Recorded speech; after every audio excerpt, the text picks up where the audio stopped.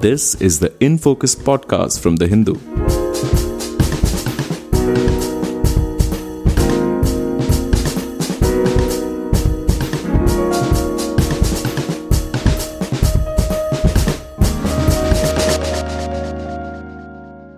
Hello and welcome to the Hindu's In Focus podcast. I'm Anand Krishnan, your host for today. The border crisis with China and eastern Ladakh that began in early May 2020 is nowhere near resolution after 1 year of tensions. In this episode, we look at the situation along the line of actual control in Ladakh 1 year on and ask what it means for relations with China and the broader security challenges it poses for India. How has the past year and the Ladakh crisis changed how the Indian armed forces approach guarding the frontiers and deployments along the border? And what are the demands on India's resources as the LAC turns live? Is India ready to face a two-front challenge from China and Pakistan? And what options does India have? Helping us answer these questions is Sushant Singh, who is a senior fellow at the Center for Policy Research in New Delhi and writes extensively on defense issues.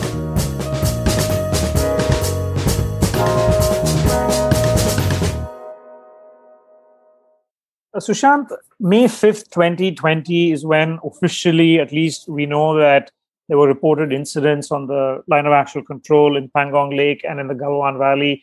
It's been more than 1 year now. Amid this terrible second wave of COVID-19, obviously the LAC situation has faded from the headlines. But just to remind our listeners, is it fair to say that we are nowhere near the end of this crisis? In January and February, we had the first disengagement that was announced in the north and south banks of Pangong Lake.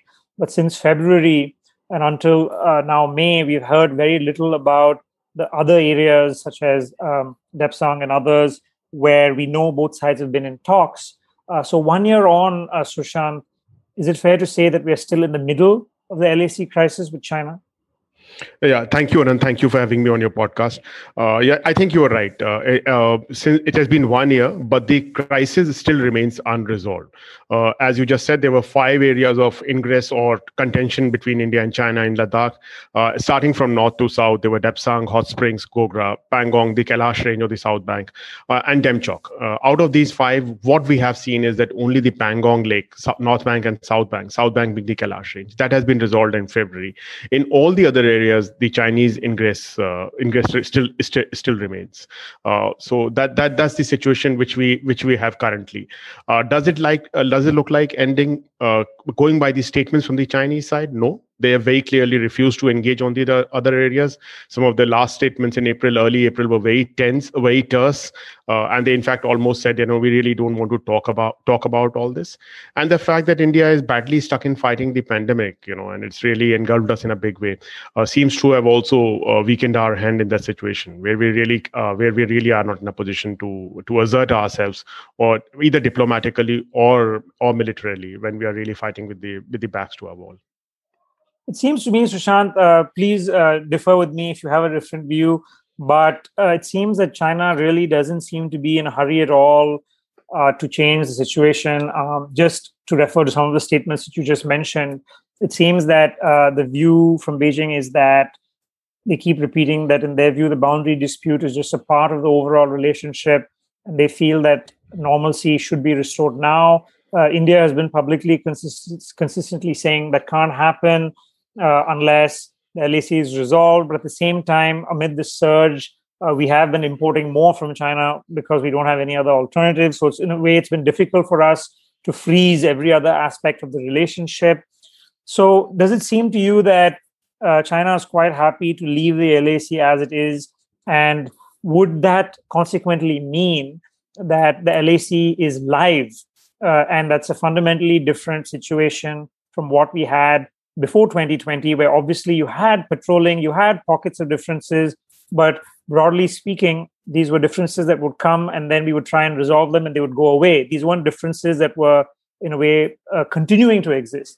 So in that sense, are we looking at a live LAC, and would you agree with the view that China is happy to have a live LAC?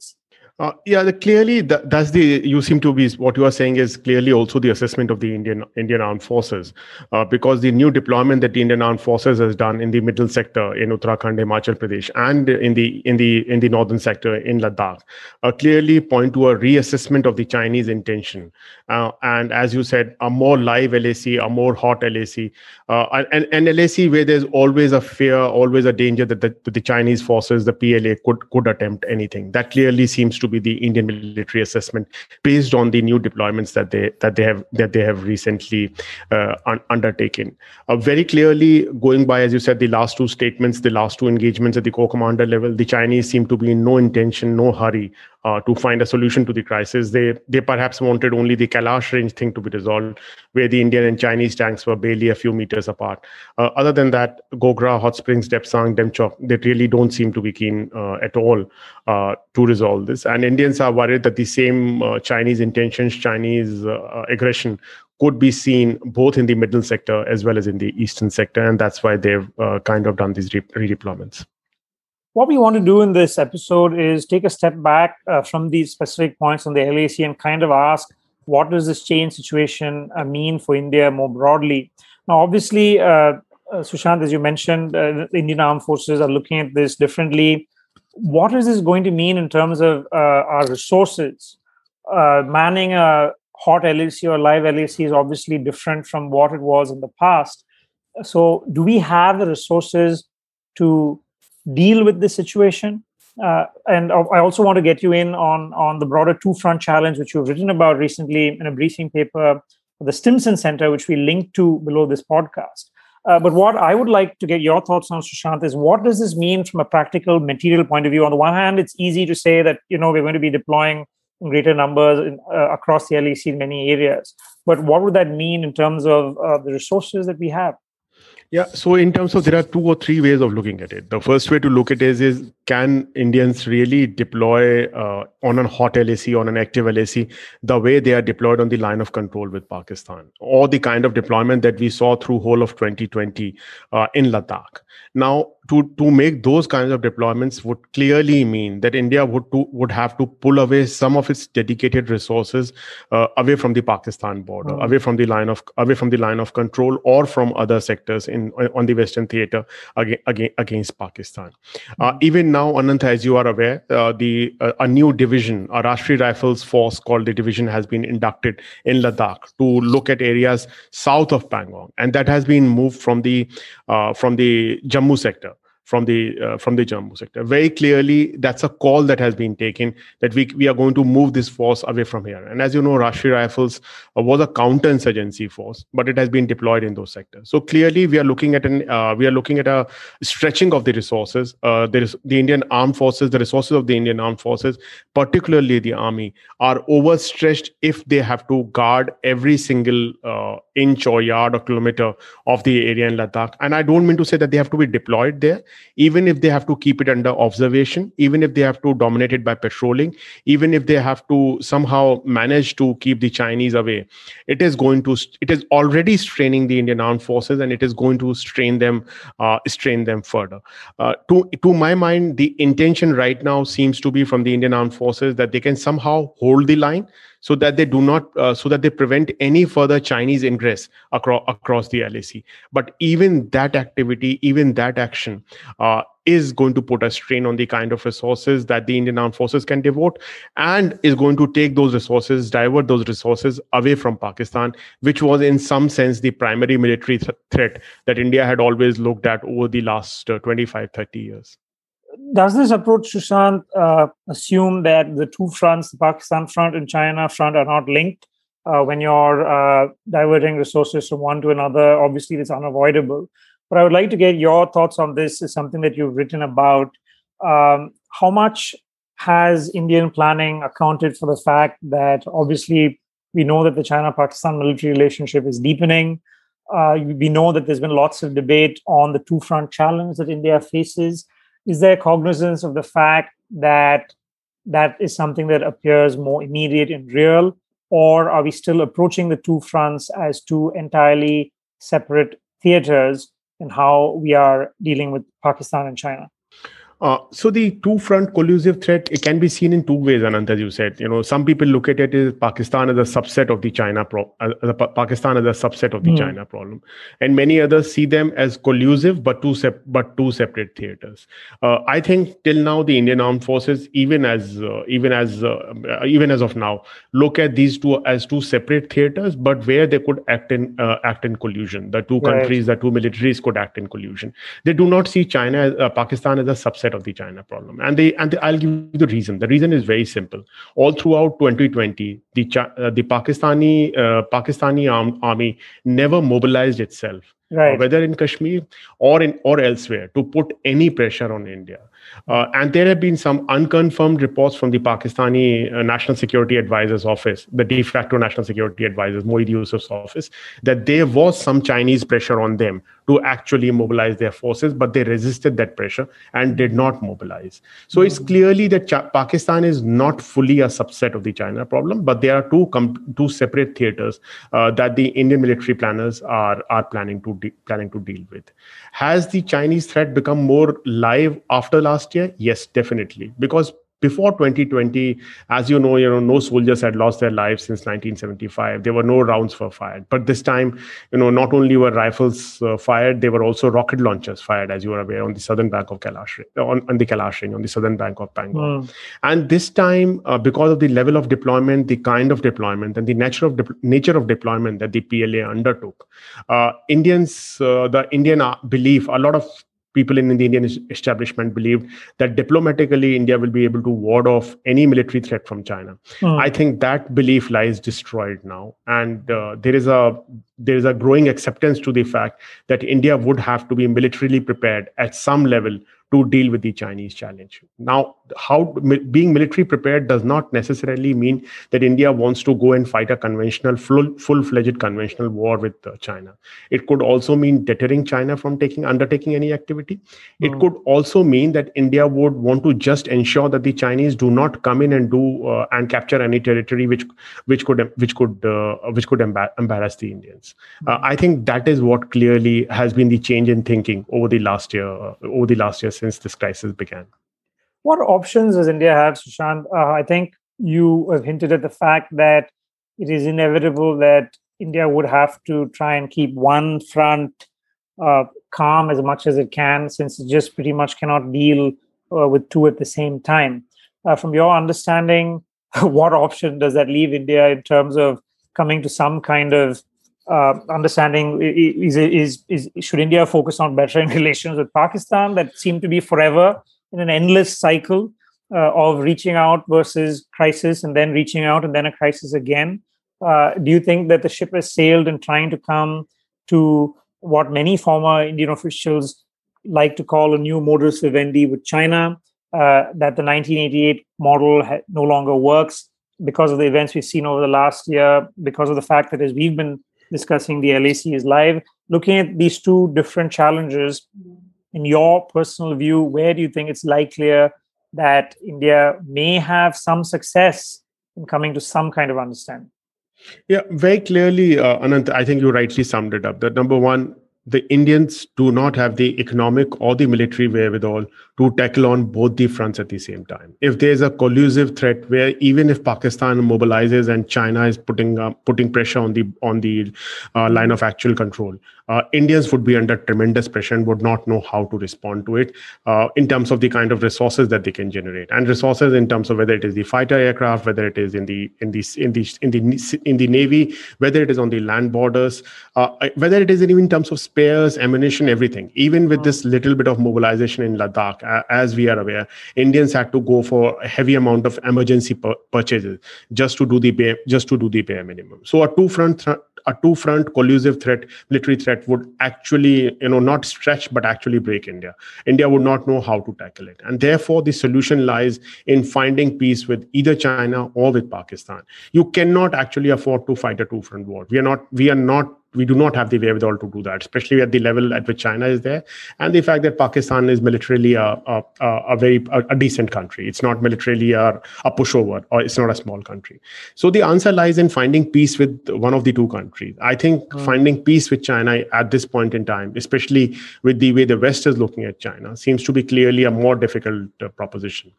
Considering also that India has looked at China as a strategic adversary, as somebody which is trying to dominate Asia, somebody which is trying to dominate South Asia. And I don't think that the Indian political leadership is willing to concede that kind of subservience or that kind of dominance to China. They don't want to be subservient to Beijing. In that sense, the only option that remains is to find peace with Pakistan. And that is what we have seen, whether it is by the involvement of the UAE or by the involvement of the Saudis, that India has been trying, India and Pakistan have been holding these back channel talks. And those back channel talks, as we can see now very clearly, emanated because of this pressure of the two front collusive threat, which Indians realized they could not handle militarily or economically, and therefore they needed to talk to Pakistan.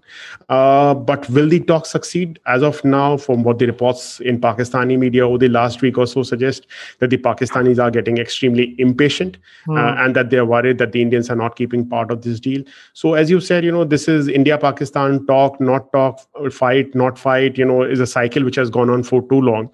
We should just hope that the cycle breaks and there is some kind of peace. But really, we don't know what happens between these two countries. It's very hard to predict. But there is a strategic stake for India, strategic reason for India to actually have peace with Pakistan, or to pursue at least peace with Pakistan at this stage.